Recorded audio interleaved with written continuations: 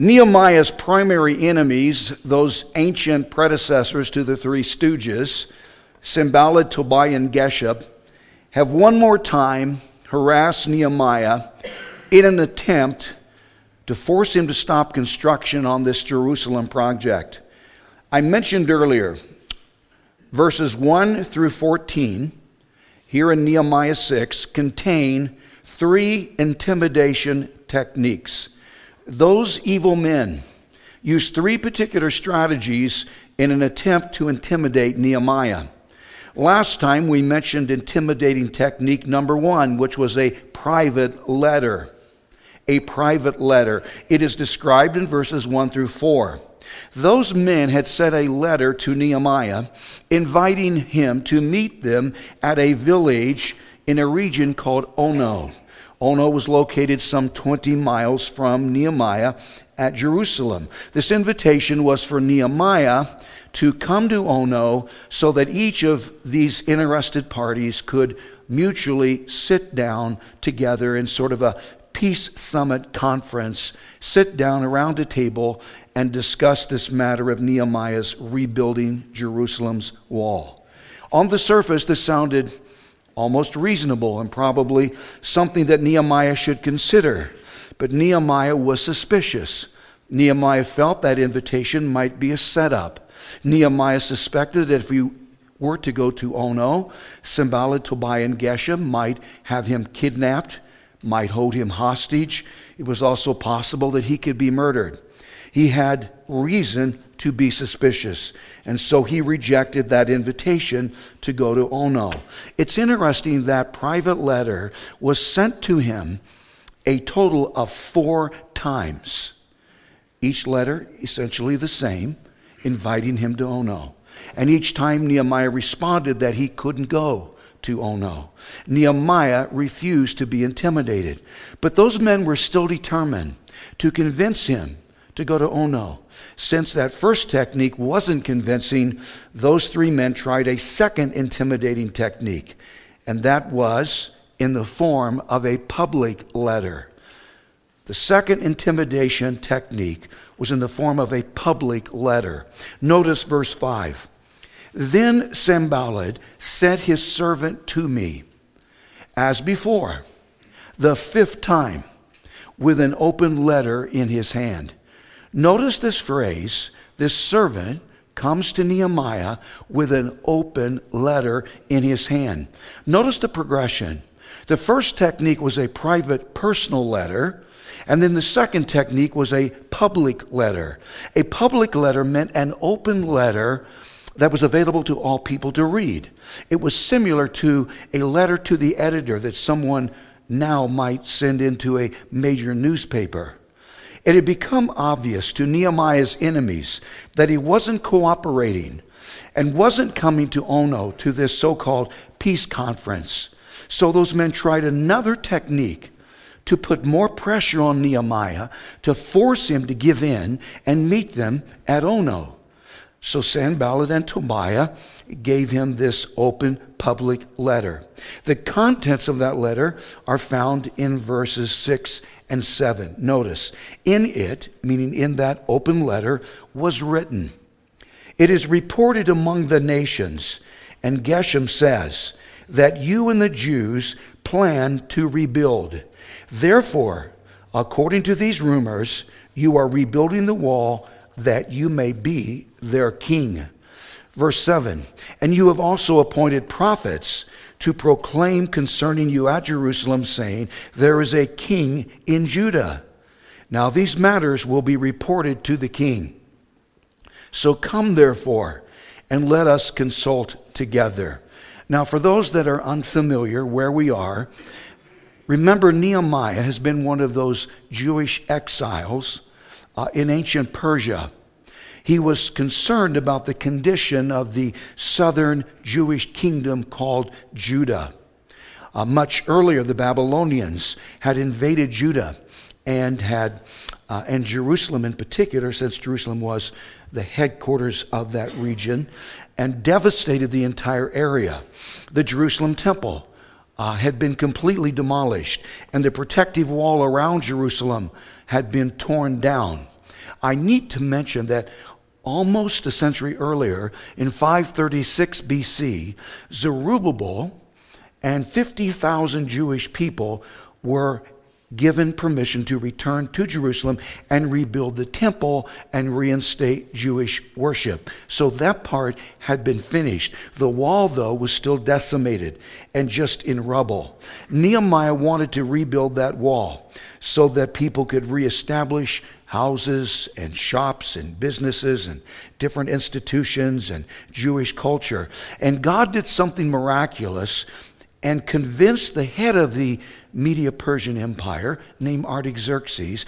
God convinced him to assist Nehemiah in going to Jerusalem and rebuilding that wall. So Artaxerxes supplied manpower and materials and permission and permits and other resources. Nehemiah's enemies now are accusing Nehemiah of an ulterior motive, accusing Nehemiah of wanting to be king of Judah. And in doing that, undermine Artaxerxes, who made the project possible. That wasn't the reason Artaxerxes sent Nehemiah to Judah to become king. And if he were to become king, then he could be a possible threat to Artaxerxes. And so this was the rumor. Now let me paraphrase the contents of this open public letter. It sounded something like this. Nehemiah, it has been rumored among the nations, the word is getting out, that you and those people that are assisting you are planning to rebel against the Persian Empire. In fact, the reason this wall is being rebuilt is a part of this rebellion. According to these reports, it seems that you have an ambition to become king of Judah. And it is said that you have even appointed prophets in Jerusalem to proclaim and announce that you are the king. This construction project is nothing more than a scam and a scheme to rebel against Artaxerxes, the king in Persia. And this problem, this situation is going to be brought to the king's attention. He's going to hear about this. So Nehemiah, we need to meet. This open letter was intended for everyone to hear read. In a strict technical sense, that's called libel. Libel is defined as a written statement or graphic representation, especially in published form, that damages a person's reputation. Libel is personal defamation made in print, and slander is personal defamation made in speech. That's the difference. Libel is personal defamation made in print, some publication somehow, and slander is personal defamation made in someone's speech. Example, if I said that someone was ugly and his mother dressed him funny, that would be a form of slander. If I circulated around an email that said that, then that would be considered libel. Nehemiah had been libeled in the form of this open letter because these accusations made against him, which were fraudulent, were in print. One of the problems that this libelous public letter created was that if the Persian authorities heard about this false report, then Nehemiah would have some serious explaining to do to Artaxerxes, or else Artaxerxes could have put an immediate stoppage to this project. Notice two distinct phrases in verse 6. The first phrase is, it is reported among the nations. And then the second phrase is, according to these rumors. Both phrases are describing gossip. That public letter didn't contain documented factual information. These were just fraudulent rumors that people were passing around. That open letter was just full of gossip, not unlike the secular media today. In Nehemiah's case, the accusations made against him were totally false. He and his construction crews weren't scheming to rebel against the Persian Empire. He didn't have more political ambitions. At that moment, he was acting as governor of that region because he was asked to do so, but Nehemiah had no desire to become king. That meant the statements made in that letter that were now public were just lies. According to the dictionary, the actual word gossip means to indulge in idle talk and or rumors about someone else.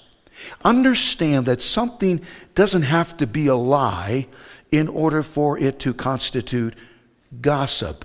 Some people are under the impression that if something is factual, then we can just pass it on indiscriminately and it doesn't matter who hears it. That's not so. Sharing something that is true, that is, though, to remain confidential, constitutes gossip. And don't forget, someone's gossip is compounded if the information that is passed on is false, as it was in Nehemiah's case.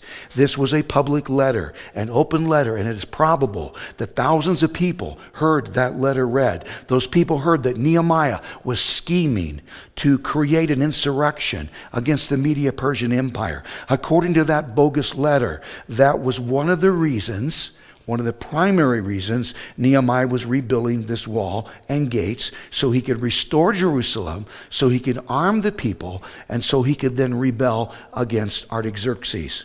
Question: how did Nehemiah react to this rumorous, gossiping, libelous, intimidating public letter? He did three things. Don't miss them. First, Nehemiah denied their accusations. Nehemiah denied their accusations in that open letter. Nehemiah dogmatically and categorically denied those accusations. Notice verse 8. Then I sent to him, meaning Nehemiah sent a return message in response to that open letter. He sent a message to Geshem. Then I sent to him saying, no such things as you say are being done, but you invent them in your own heart. Translated as Nehemiah said in the form of this response, Geshem, none of this that you have said in this open letter, none of this is true. You have just made all this stuff up.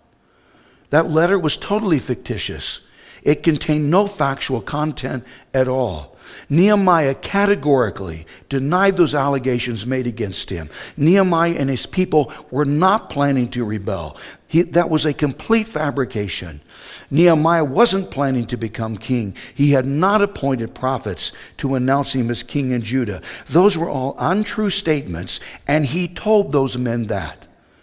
I don't think that Nehemiah was being defensive per se.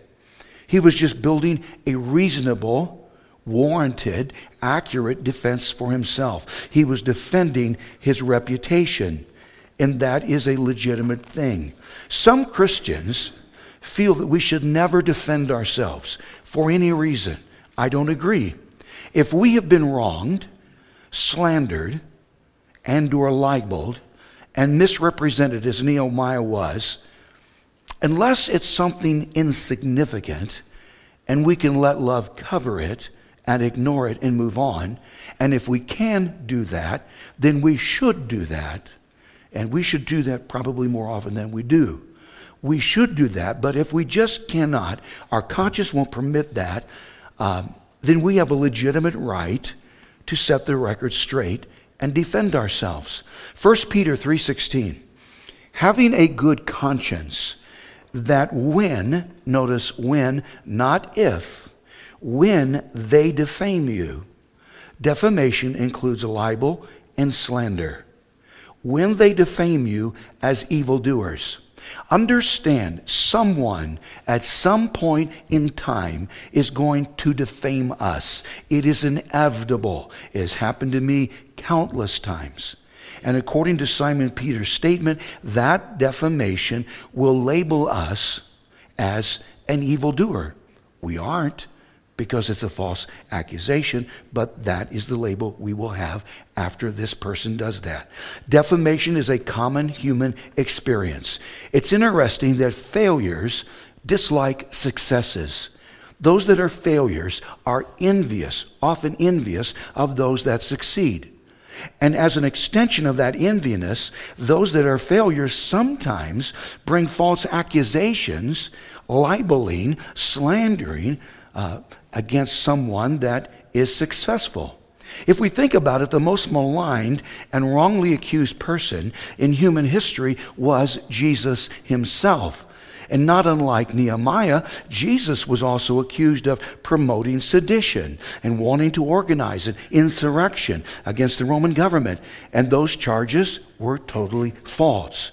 If we are determined to succeed at something, or if we want to venture out and do something that most others would never even attempt to do, then we are actually putting ourselves at risk for attracting fraudulent accusations. We're risking being defamed. Remember, this open letter about Nehemiah was not an accurate report of evil.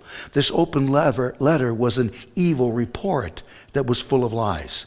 1 Peter 3:16, one more time. Having a good conscience, meaning we are to have a good conscience, that when they defame you as evildoers, those who revile means to defame, to slander and libel, falsely accuse. Those who revile your good conduct in Christ may be ashamed. Meaning sometimes we are to defend ourselves against false accusations so that those that speak evil about us might be ashamed of themselves for defaming us. It is a legitimate right that we have to defend ourselves against false accusations. Again, if it is something insignificant, we should just permit love to cover it and move on. If we're being lied about, and that is becoming public and misrepresented, and it is something significant that might infringe on our testimonies as a Christian, then we should speak out and insist, no, that isn't true. I didn't say that, I didn't do that, and what you're accusing me of didn't happen. I do believe we have a right in some cases to defend ourselves against slander and libel, just as Nehemiah did. He categorically denied those accusations. I need to add a caution, though, and mention there is a limit to defending ourselves. It's possible to focus so much on defending ourselves that we neglect to do what we have been assigned to do. The famous preacher Henry Ward Beecher said, quote, "Life would be a virtual flea hunt if a man was required to run down every innuendo and insinuation about him and the misrepresentations that are uttered against him." President Abraham Lincoln said, "If I were to try to read, much less answer, all the attacks that are made against me, then this shop would close for business." Defending ourselves can be a serious distraction if we aren't careful. And I'm certain these three men were hoping that this open public letter would be a distraction for Nehemiah. Fortunately, it wasn't, though, so the construction continued. There was a second thing Nehemiah did to counteract that public letter. Notice, Nehemiah interpreted those accusations to those around him.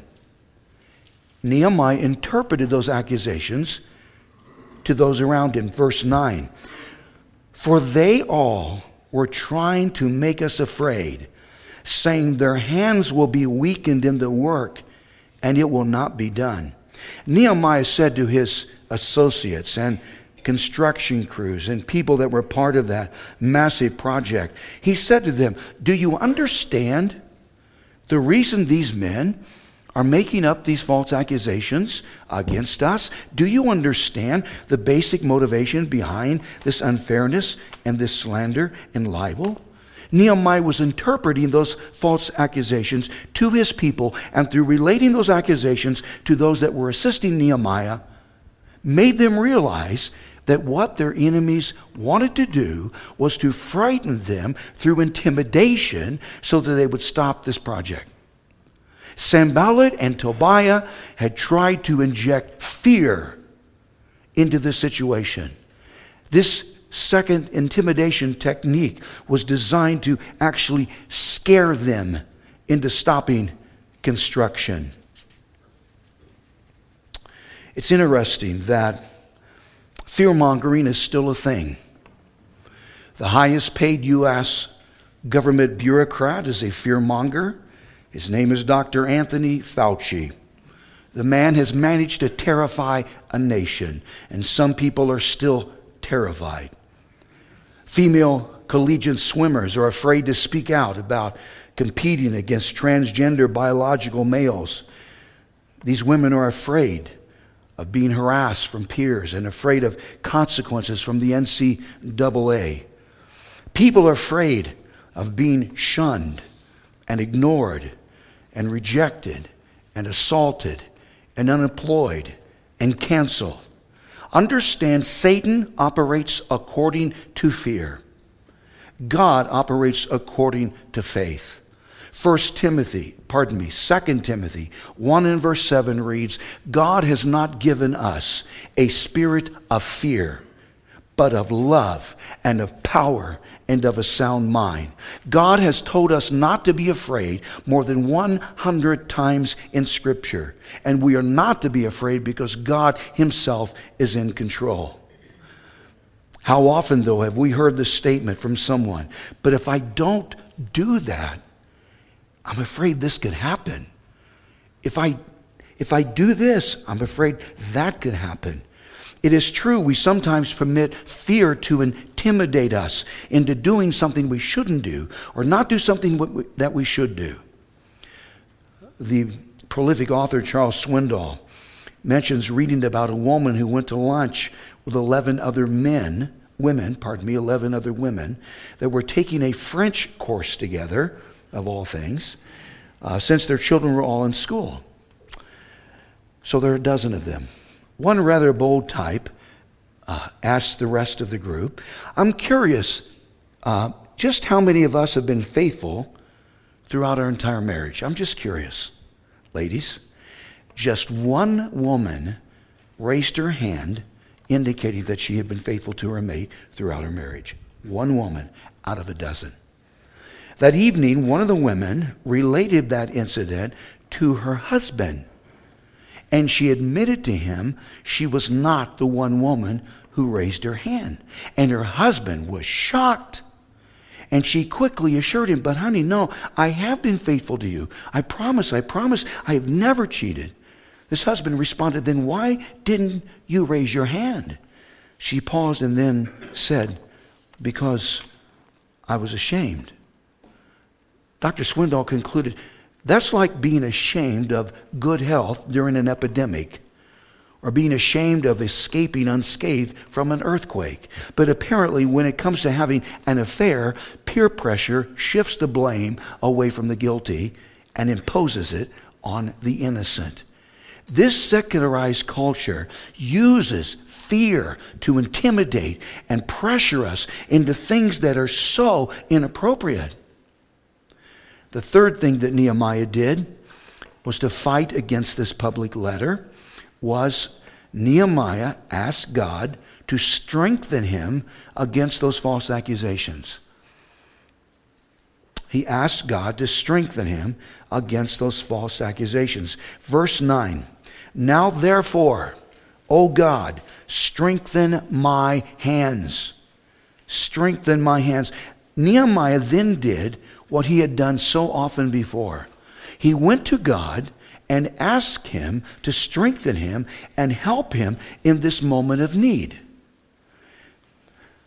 I'm curious, have we noticed, those of us who have been through most of this series, have we noticed that Nehemiah was addicted to prayer? He was a prayer addict, as we all should be. And I am becoming more and more aware of that. It seems to me that we need God's strength now more than ever. From the complicated global chaos to our own personal problems, there's all this craziness around us, and people, it's getting worse. Our government has lost its mind.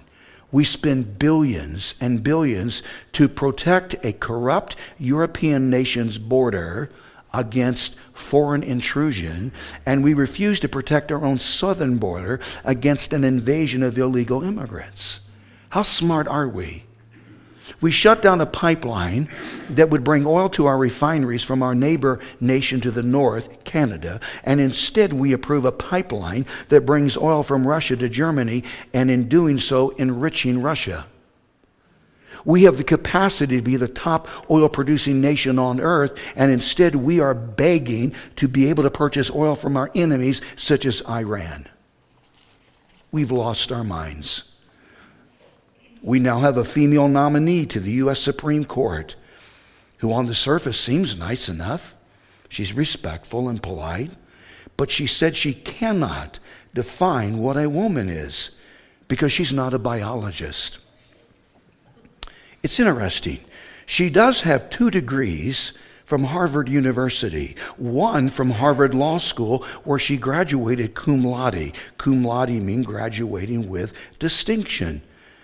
That much formal education at an elite Ivy League institution should enable someone to define their own gender, one would think, unless that someone doesn't want to reveal their woke ideology, which is exactly what is happening. Defining a woman isn't that difficult. Ignoring the biological definition, I would suggest a biblical definition. Genesis 1, verse 27, so God created man in his own image. In the image of God, he created him. Male and female. Male and female. He created them. An irreducible minimum definition of a woman is this. Don't miss this. A woman is someone who is not a man.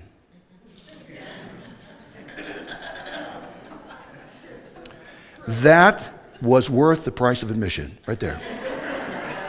A woman is someone who is not a man.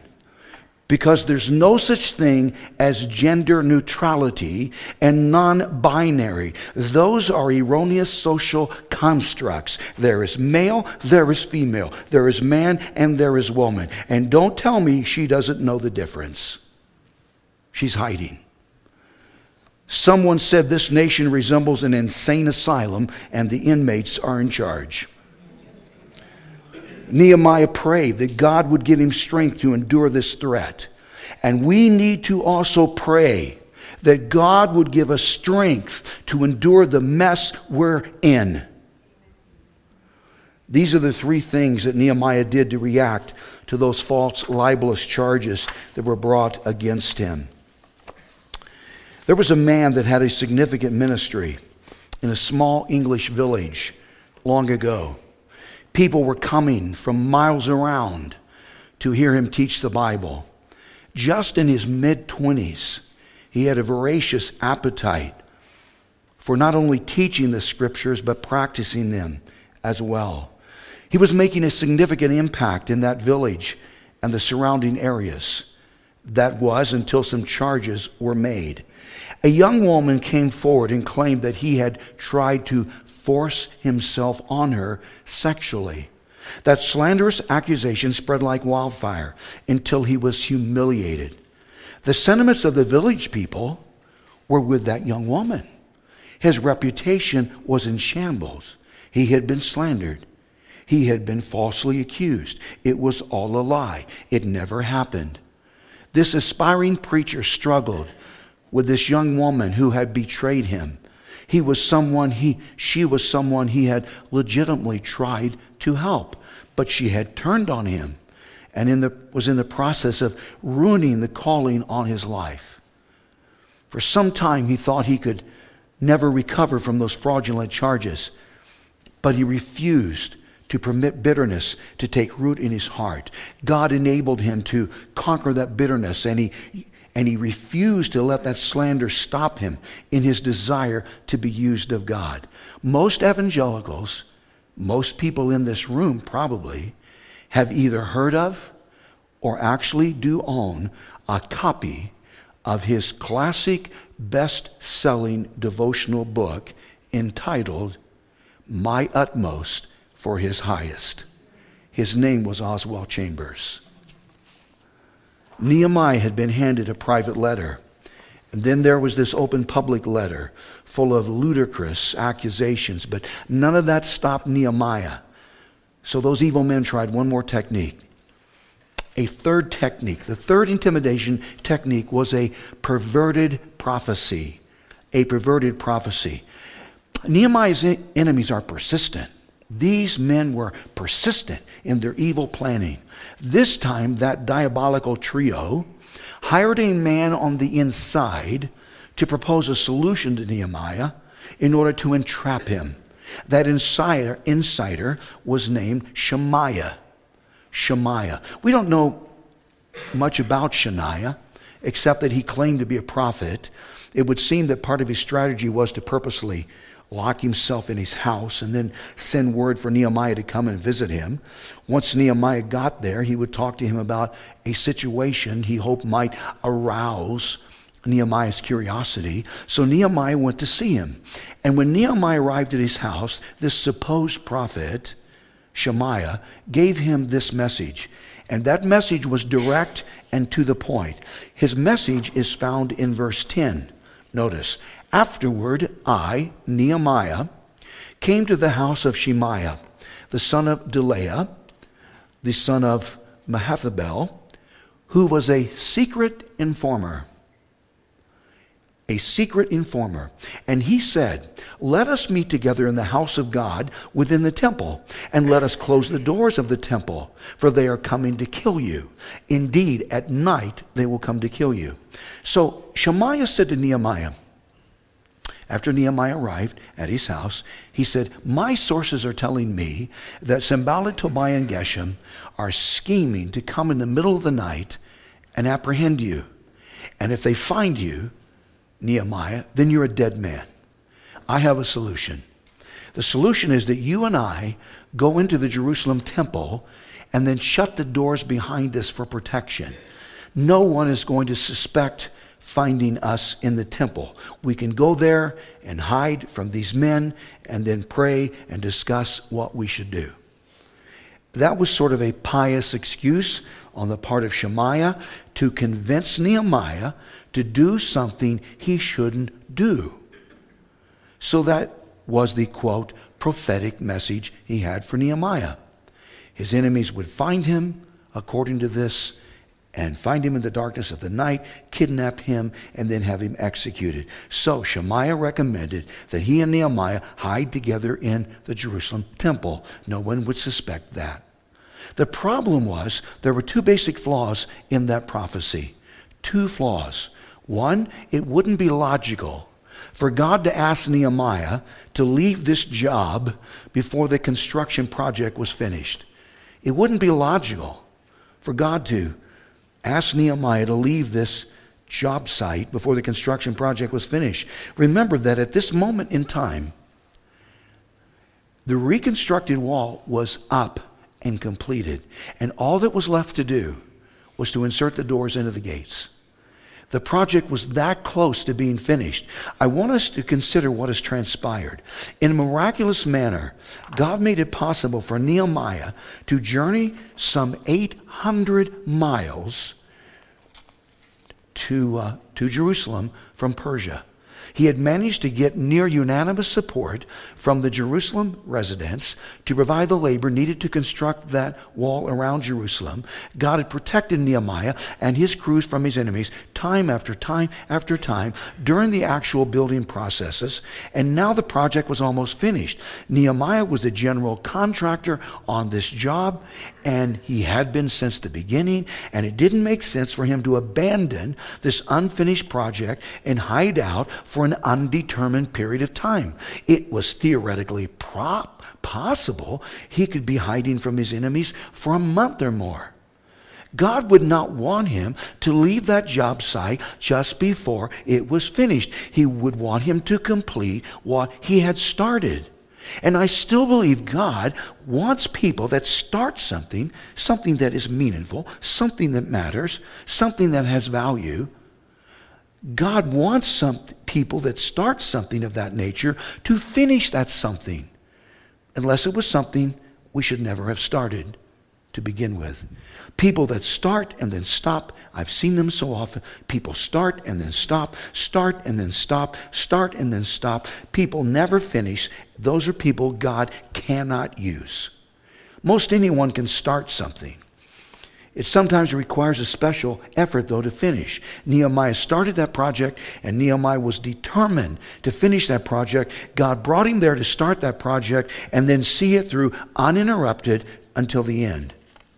The second flaw in that prophecy is this. It wouldn't be logical for God to ask Nehemiah to violate his law. It wouldn't be logical. It would be absurd, actually, for God to ask Nehemiah to violate his law. Notice verse 11. And I, Nehemiah, said, should such a man as I flee?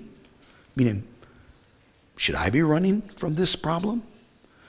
And who is there, such as I, who would go into the temple to save his life?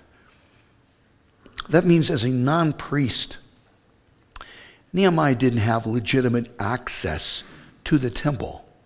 So he said, notice, verse 11, I will not go in. Meaning, I will not go in and hide in the temple. Nehemiah was not a priest. He was just a Jewish layman. If he were to enter into the temple, and especially the holiest part of that temple, and shut himself up in there, that would be to desecrate the house of God and subject him to serious divine punishment. According to Numbers 18, God said that ordinary people, such as Nehemiah, would die if they were to go into the holiest part of the temple. So Nehemiah refused to do what Shemaiah had suggested he do. He said in no uncertain terms in verse 11, I will not go in. That message couldn't be a legitimate prophecy because God would never violate what he had said in Scripture. God never violates his word. God had earlier said that people were not to enter areas in the temple that were designated for priests, and he wasn't going to make an exception in Nehemiah's case. For some reason, some people are always hoping to find a loophole or an exception or an out to what God has said. And people, that doesn't exist. For instance, Scripture specifically prohibits the marriage of a Christian to a non-Christian. In 2 Corinthians 6 and verse 14, that's called an unequal yoke. That is an agricultural analogy. No farmer intending to plow a field would harness together or yoke together an ox and a donkey. He might harness together, yoke together, 2 oxen or 2 donkeys, but he wouldn't harness together or yoke together an ox and a donkey because that is an unworkable combination. That is an unequal yoke. Marriage is a form of a yoke. Marriage is 2 people committing themselves to one another as partners for life. Marriage is intended to be permanent. And a Christian and a non-Christian in marriage constitutes an unequal yoke. The common denominator, Jesus Christ, is absent from one of the parties. That's an unequal yoke and an unworkable spiritual combination. But some people consider themselves as an exception to that rule. Listen to this prayer from a professing Christian woman, and this is an actual prayer. Dear God, I can hardly believe that this is my wedding day. I guess that I feel a little guilty when I try to pray about all this, since Billy still isn't a Christian. But oh Father, I love him so much. What else can I do? I couldn't just give him up. Oh God, please save him some way, somehow. You know how much I have prayed for him and how we have discussed the gospel together. I've tried not to come on too religious, I know, but that's because I don't want to scare him off. But he isn't antagonistic, and so I don't understand why he hasn't responded yet. Oh, if only he were a Christian. Dear Father in heaven, please bless our marriage. I don't want to be disobedient, but I do love him so much, and I want so much to be his wife. So please be with us, and please don't spoil our wedding day. If that sanctimonious prayer is stripped of its pious verbiage, then it is actually saying something that sounds more like this. Dear Father, I don't want to be disobedient, but I must have what I want at all cost. Because I love what you do not love, and I want what you do not want. So please be a good God and deny yourself and move off your throne for a minute and let me take over. If you don't like what I'm doing, then all I ask is that you bite your tongue and say or do nothing that would spoil my plans. But please let me enjoy myself. God has said what he said in his word. God has meant what he said in his word. And none of us are an exception to what he has said. Not even Nehemiah. And so Nehemiah is going to push back on that idea of hiding out in the temple. Those basic flaws were the reasons Shemaiah's prophetical message was so perverted. It would be illogical for God to ask Nehemiah to stop his participation on this job before this project was finished. And it wasn't sensible for God to expect Nehemiah to violate Scripture either. Notice verse 12. Then I, Nehemiah, perceived that God had not sent him at all. Nehemiah said, I perceived, I got the idea that no, he's not from God. Nehemiah discerned Shemaiah's message was not from God, but that he pronounced this prophecy against me because Tobiah and Sanballat had hired him. Shemaiah was a prophet for hire. Shemaiah was a fraudulent, false prophet that was bought off by Nehemiah's enemies in order to deceive him. Nehemiah detected that scam and he rejected that prophecy. Verse 13, for this reason he was hired, that I should be afraid and act that way and sin, so that they might have cause for an evil report, that they might reproach me. Nehemiah's enemies had hired Shemaiah to fabricate this prophecy in order to deceive Nehemiah into going into the Jerusalem temple, into an area where he was prohibited from being. That would be an offense toward God if he were to do that.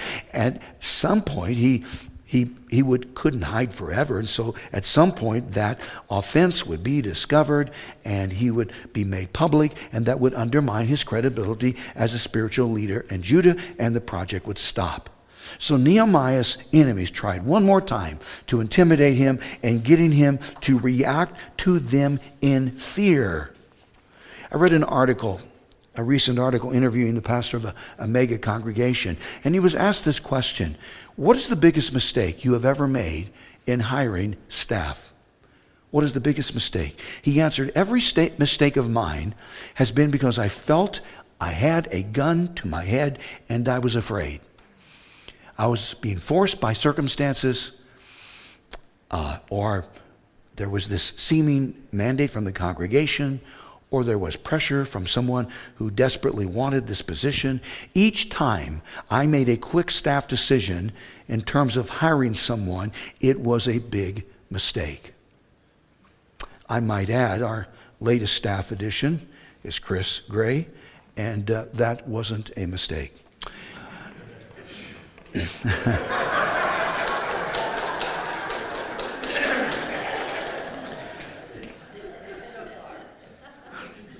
That's funny. Reacting in fear gets people in trouble. That's the reason, instead of reacting in fear, we should act in faith. Nehemiah stood firm. Nehemiah continued to act in faith, believing that God wanted him to finish this job. God would enable him to finish this project. He and his men went back to the job site. He didn't give in to this intimidation. He didn't give in to the private letter. He didn't give in to the public letter. And then he didn't give in to this perverted prophecy. He continued the project God had called him to do. Verse 15, so the wall was finished on the 25th day of Elul, in 52 days, this construction project, this massive wall, was completed in a record-breaking 52 days because Nehemiah remained unintimidated. Verse 16, and it happened when all our enemies, meaning specifically Sanballat, Tobiah, and Geshem, when all our enemies heard of it, meaning heard about the wall being completed, and all the nations around us saw these things, that they were very disheartened in their own eyes, for they perceived that this work was done by our God. That is an exciting statement, because this wall was now totally complete. Life could be reestablished in Judah as before. And Nehemiah's enemies and those pagan nations around Jerusalem were bummed about that. Bummed that this project was now finished and complete. Bummed about what was happening in Judah. Those antagonists and those foreign nations were depressed because it was apparent to them that it was Nehemiah's God that had made that possible, and they understood there was nothing they could do about it. Those three intimidation techniques were not able to deter Nehemiah from finishing what God intended for him to do. He refused to be intimidated. As a high schooler, there was another student in our church that was 2 grades ahead of me. His name was Carl Calcara. He and his parents were part of our congregation. My father pastored that church. He was a tremendous athlete and a very likable person. One night, though, he caved into fear pressure. He permitted himself to be intimidated into doing something he shouldn't have done. It was late spring 1966, and Carl Calcara was a member of the graduating class from Oak Park High School in the northern part of Kansas City. It's interesting that at that time, I don't know now, at that time, though, the legal age for purchasing alcohol in Missouri was 21. Now, if you don't know anything about Kansas City, the Missouri River divides Kansas City greater area into Missouri side and Kansas side. And so there's 2 parts. If somebody says, I'm from Kansas City, I go, which side? What, Missouri, Kansas, what, you know. And because they're both there. The legal age for purchasing alcohol was 21 in Missouri, but in Kansas the age was just 18. For those schools on the Missouri side, after graduation, a lot of graduating seniors that had either turned 18 or else had counterfeit IDs would then drive across the state line, purchase alcohol to consume. From all we knew up to that point, Carl didn't drink, from all that we knew. But he got into a car with 4 of his friends, all of them graduating seniors. This is right after graduation, the ceremony, minutes after. The 5 of them drove to Kansas. Someone bought beer and whatever other alcohol was available to them. And together the 5 of them started to drink in celebration of that graduation. It was just 3 hours after Carl Calcara had walked across the stage and received his high school diploma that he got into this car, he and his friends. The driver of that vehicle was thoroughly intoxicated and drove that car more than 90 miles per hour down one of the interstates. In doing that, he missed an exit, went off an embankment, and plunged down a ravine. 4 of those graduates died at the scene, including Carl Calcara. I still remember my father saying it was the most difficult funeral service he had ever conducted. The driver suffered serious injuries, was hospitalized for some time, but he managed to survive. Although since that time, he has been in and out of psychiatric institutions his entire adult life. And someone that I knew after that, someone else in that graduating class, told me that this driver would never, ever be right. Carl Calcara caved into the classic logic that intimidationists use. Be there or be square, man. Is there something wrong with you? What do you mean you don't want to party? Carl caved into intimidation and fear, something Nehemiah refused to do. And I hope and I pray something that you will refuse to do. Let's bow our heads. Father in heaven, thank you again for this man and his determination to do what you called him to do. He refused to be intimidated. He refused to permit fear to keep him from that project. We have all faced intimidation and will, I'm certain, from this day on, at some point. People will use fear to intimidate us or something else, who knows. But I pray God will stay strong to you and what you have called us to do and be the man or the woman that you want us to be. So I just pray you'll continue to use these messages. We don't have long to go in this book and we'll be finished, but I do pray that they're making a difference in our thinking and ultimately in our actions. And I thank you and I praise you. In Jesus' name, amen.